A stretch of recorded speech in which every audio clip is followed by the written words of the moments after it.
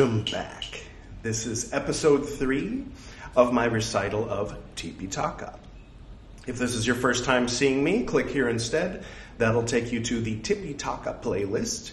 Go ahead and start with episode 1 there. I'd like to welcome our special guest, Baby Buddha. Isn't he cute?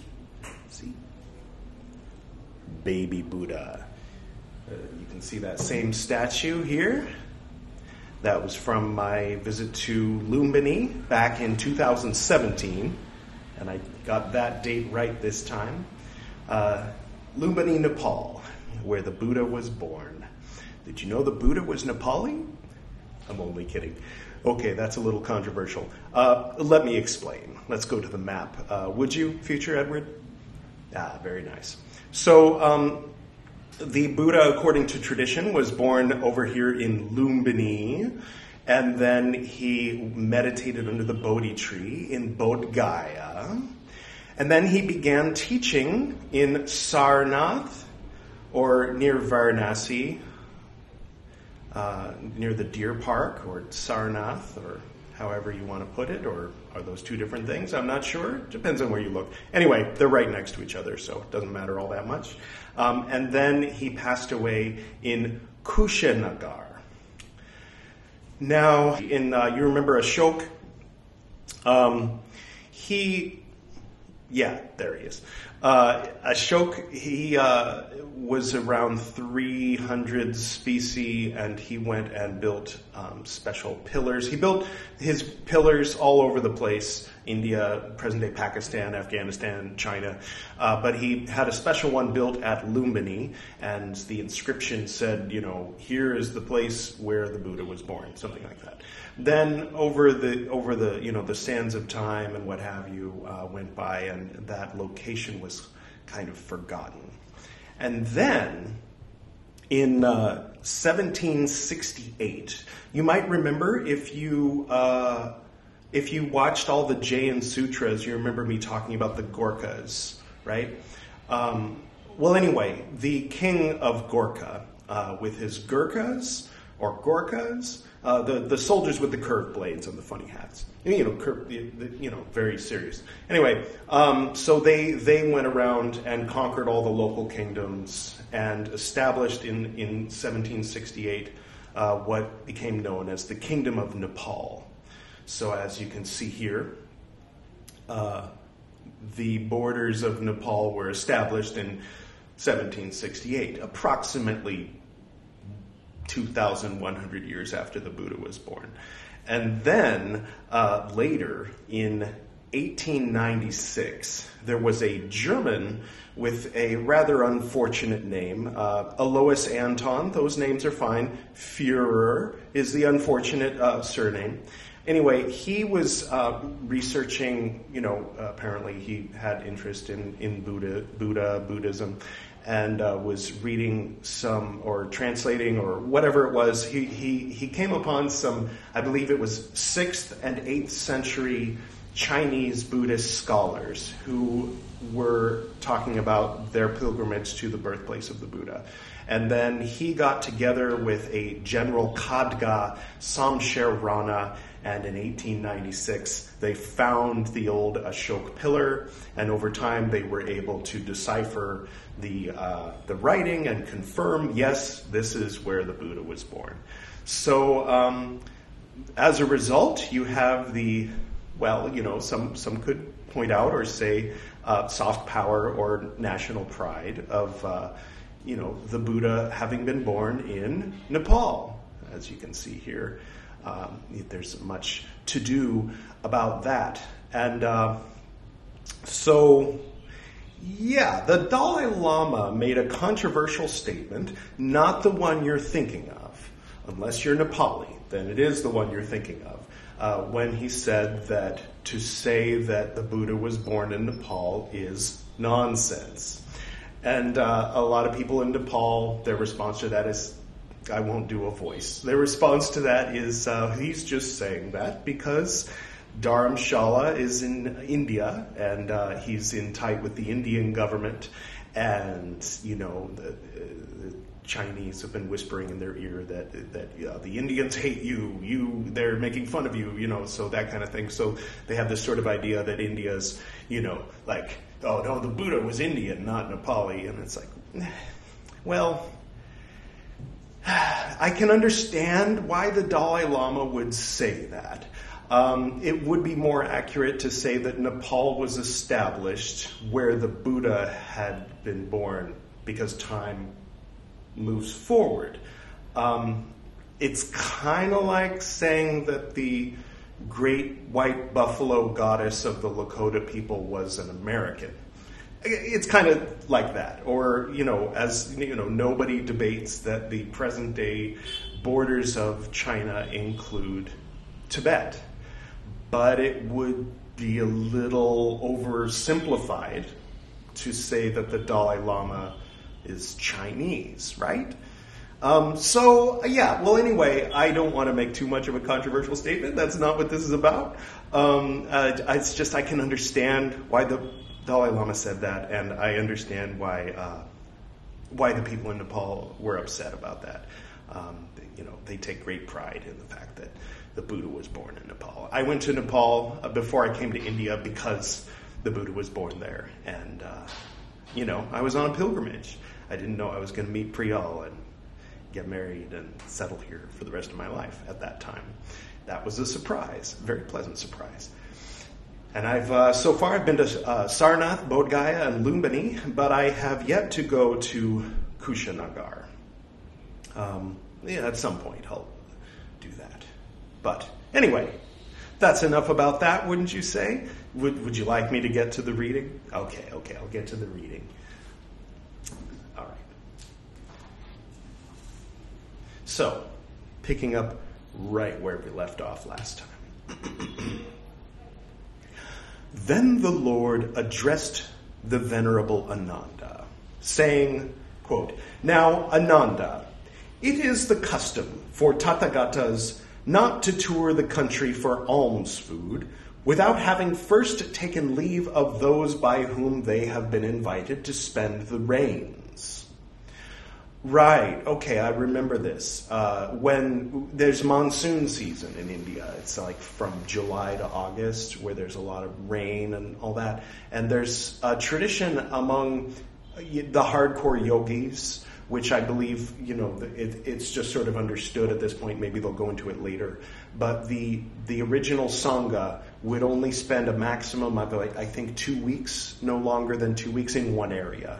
So they would settle in one area. They would preach the Dharma, and then they would move on. Unless it was the rains, unless it was monsoon season, in which case they would spend maybe a month and a half or 2 months in one area. So what it's saying here is that when a neighborhood has invited them to spend the rains there, that's a very generous invitation, because 500 basically beggars, people who need to be fed, who aren't working, aren't doing anything other than preaching the Dharma. So that's what that's in reference to, if I understand correctly, which I'm pretty sure I do. Anyway, so yeah, you remember in the episode 1 of Tipiṭaka, that Brahmin who was like, you did not sit and offer a seat, you did not stand and offer a seat and give honor and blessings to the local Brahmin. This is disrespectful. And then the Buddha converted him, and he said, please let me be a layman in your Buddhist Sangha, and please spend the rains here. So that's what that means. Spending the rains somewhere is a very generous invitation from the local Brahmin. Okay.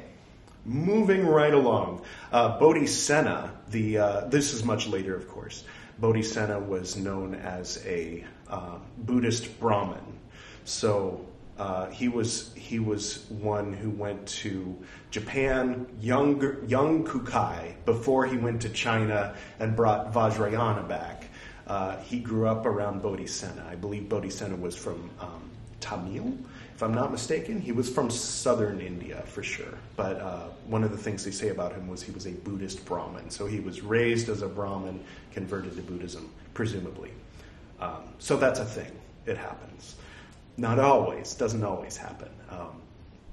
I've heard from the other side, as it were. I don't know what this person was making reference to, but he was saying, yes, there's all kinds of documentations about Brahmins arguing with Buddhists or Brahmins arguing with the Buddha and winning the argument.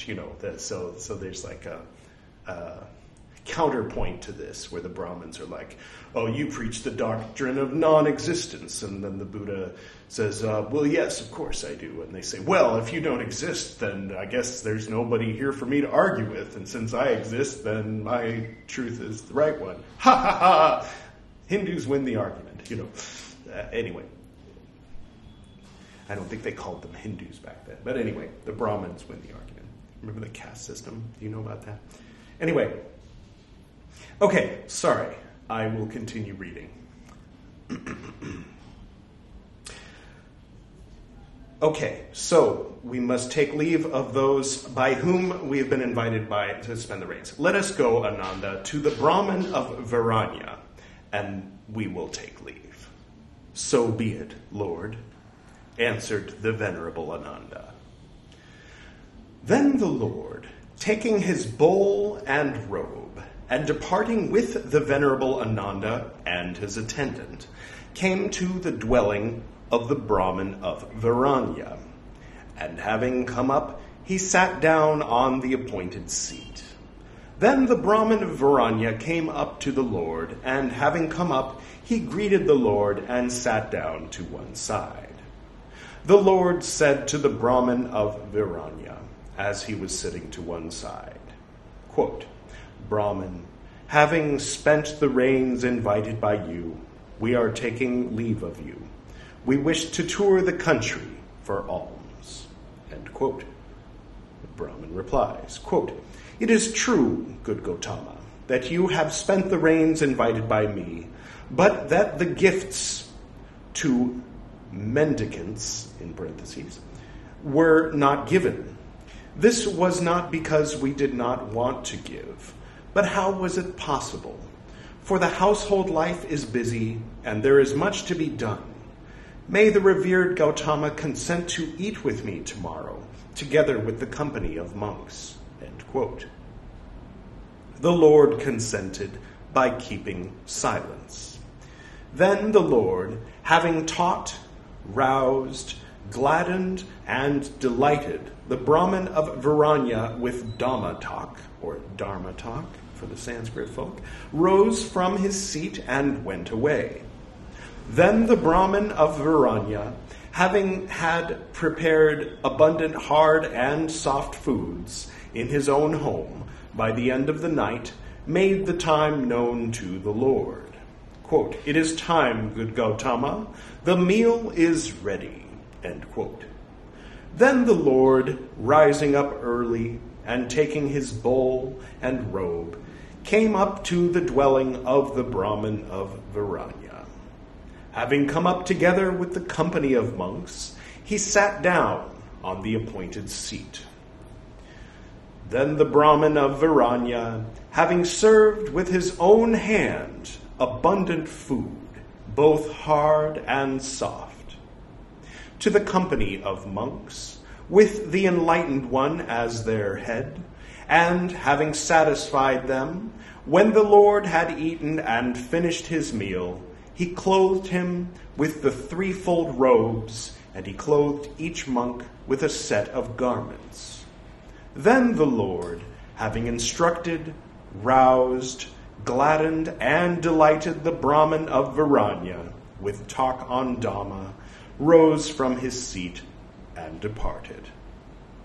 Then the Lord, having remained at Varanya for as long as he found suitable, returning by Suraya, Sankasa, and Sanakuja, came to Pārājika, and having come to Pārājika, and crossing the river Ganges, or Ganga, it's funny how they go ahead and use the Sanskrit name, not like some anglicized version of, anyway, and they say Ganges, okay.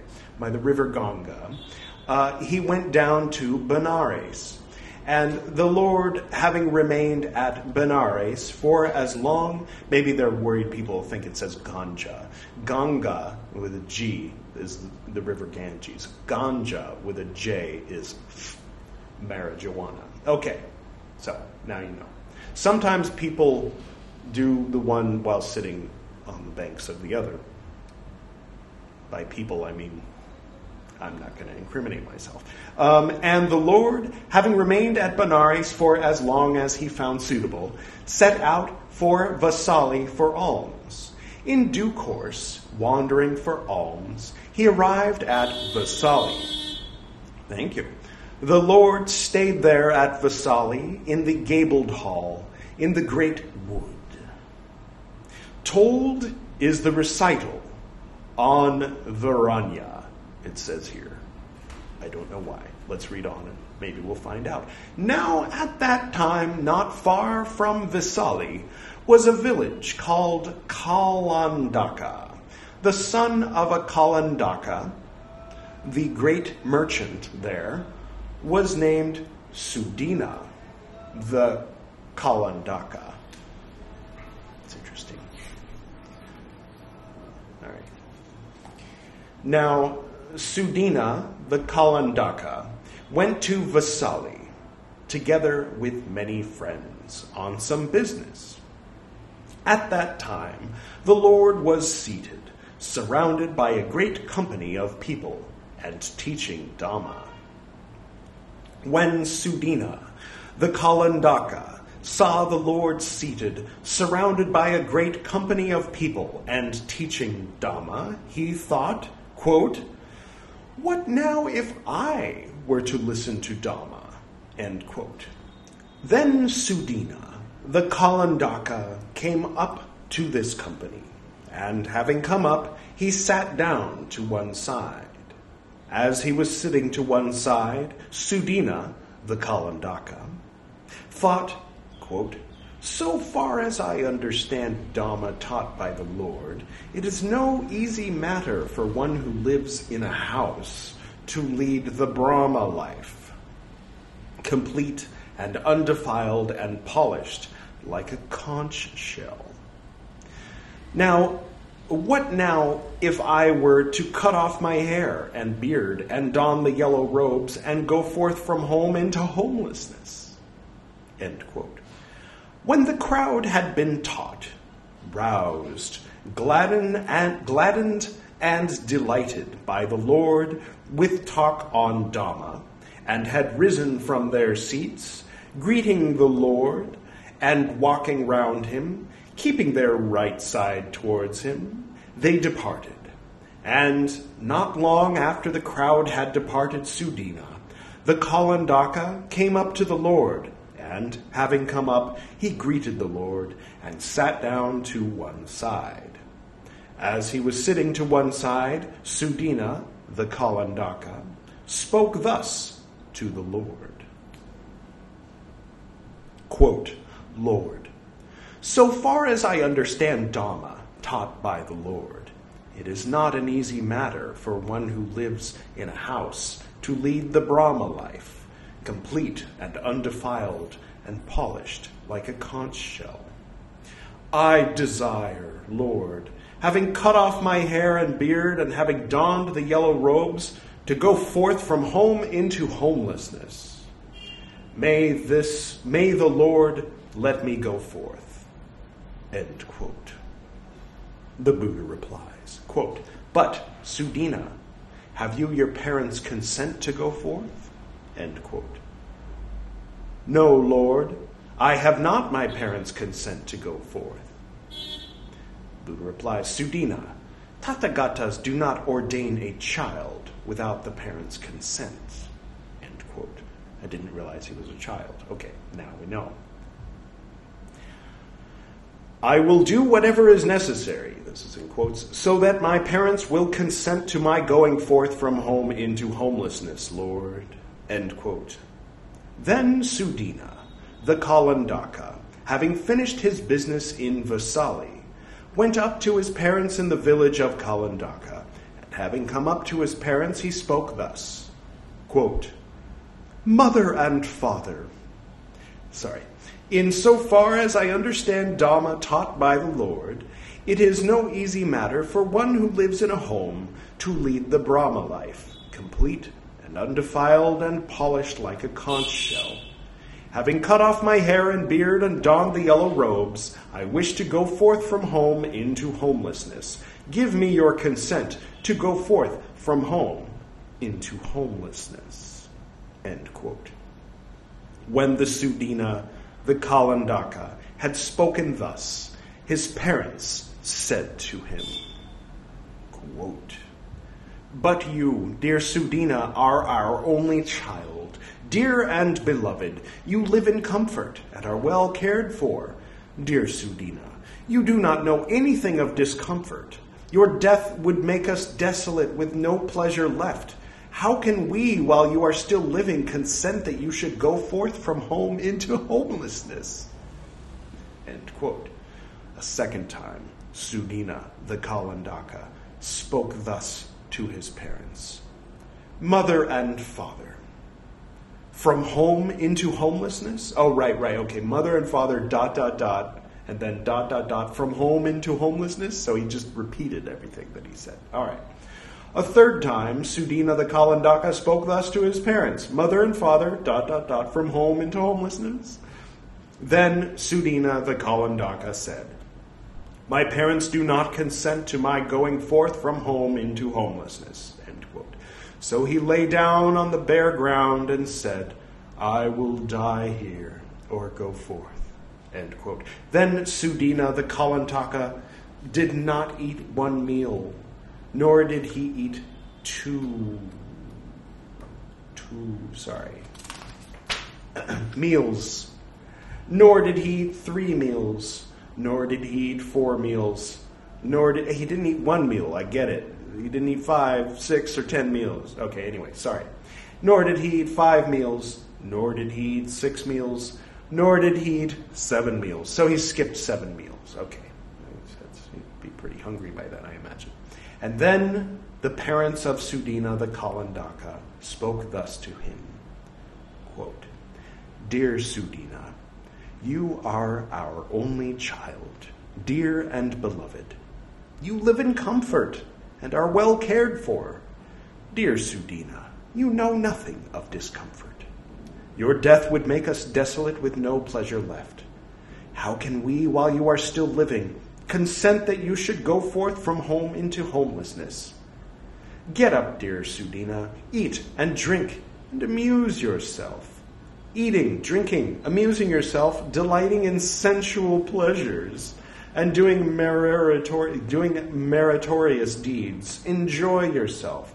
We do not consent to your going forth from home into homelessness. When they had spoken thus, Sudina the Kalandaka was silent. A second time, and a third time, the parents of Sudina the Kalandaka said, We do not consent to your going forth from home into homelessness. A third time was Sudina the Kalandaka silent. Then the friends of Sudina the Kalandaka came up to him, and having come up, they spoke to him thus, quote, You, good Sudina, are your parents' only child, dear and beloved. You live in comfort and are well cared for. You do not know anything, good Sudana, of discomfort. Your death would make your parents desolate, with no pleasures left. How can they, while you are still living, consent that you should go forth from home into homelessness? Get up, good Sudina. Eat and drink and amuse yourself. Eating, drinking, and amusing yourself, take delight in sensual pleasures. And doing meritorious deeds, enjoy yourself. Your parents cannot consent to your going forth from home into homelessness. When they had spoken thus, Sudina the Kalandaka was silent. A second and a third time, the friends of Sudina the Kalandaka spoke thus to him. You, good Sudina, are, quote, ... And a third time, Sudina the Kalandaka was silent. I wonder if the whole thing's actually written out in the original Pali, and for the English translation they opted to well, this is exactly the same as what they just said, and let's shorten it a bit. All right. Then the friends of Sudina, the Kalandaka, went up to his parents, and having come up to them, they said, "Mother and father, this Sudina, lying on the bare ground, says that he will die there or go forth. If you do not consent to Sudina's going forth from home into homelessness, he will die there. But if you consent to his going forth from home into homelessness, after he has gone forth, you may see him again.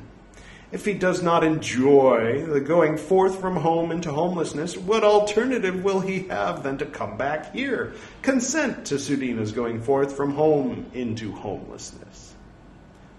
So they replied, "We consent, my dears, to Sudina's going forth from home into homelessness," they said.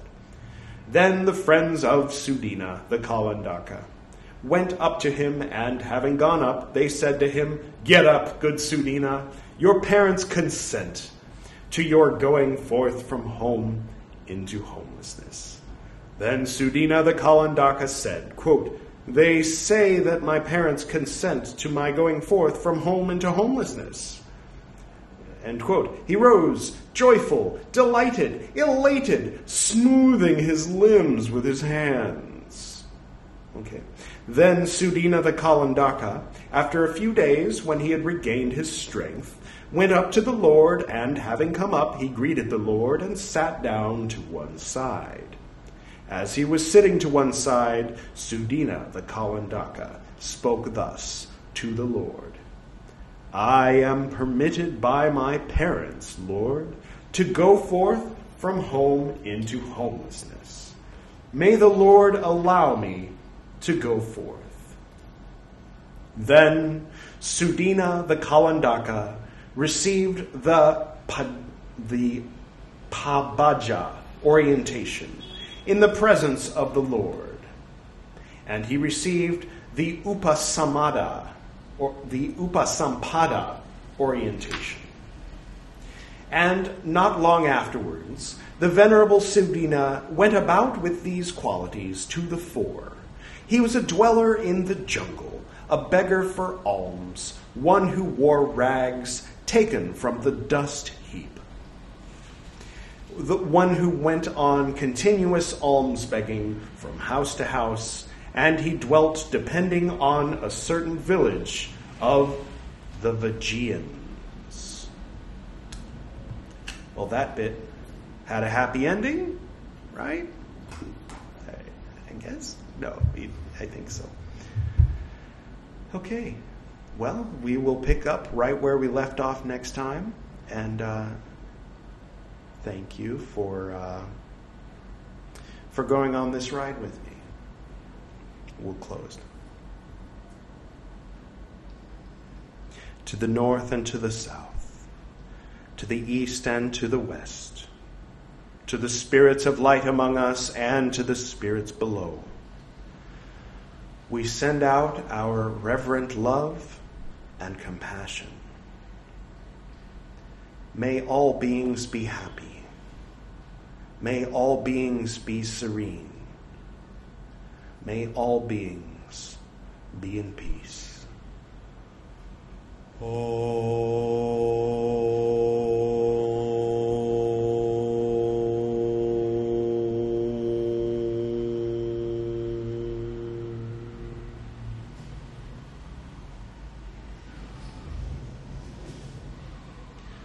Until next time.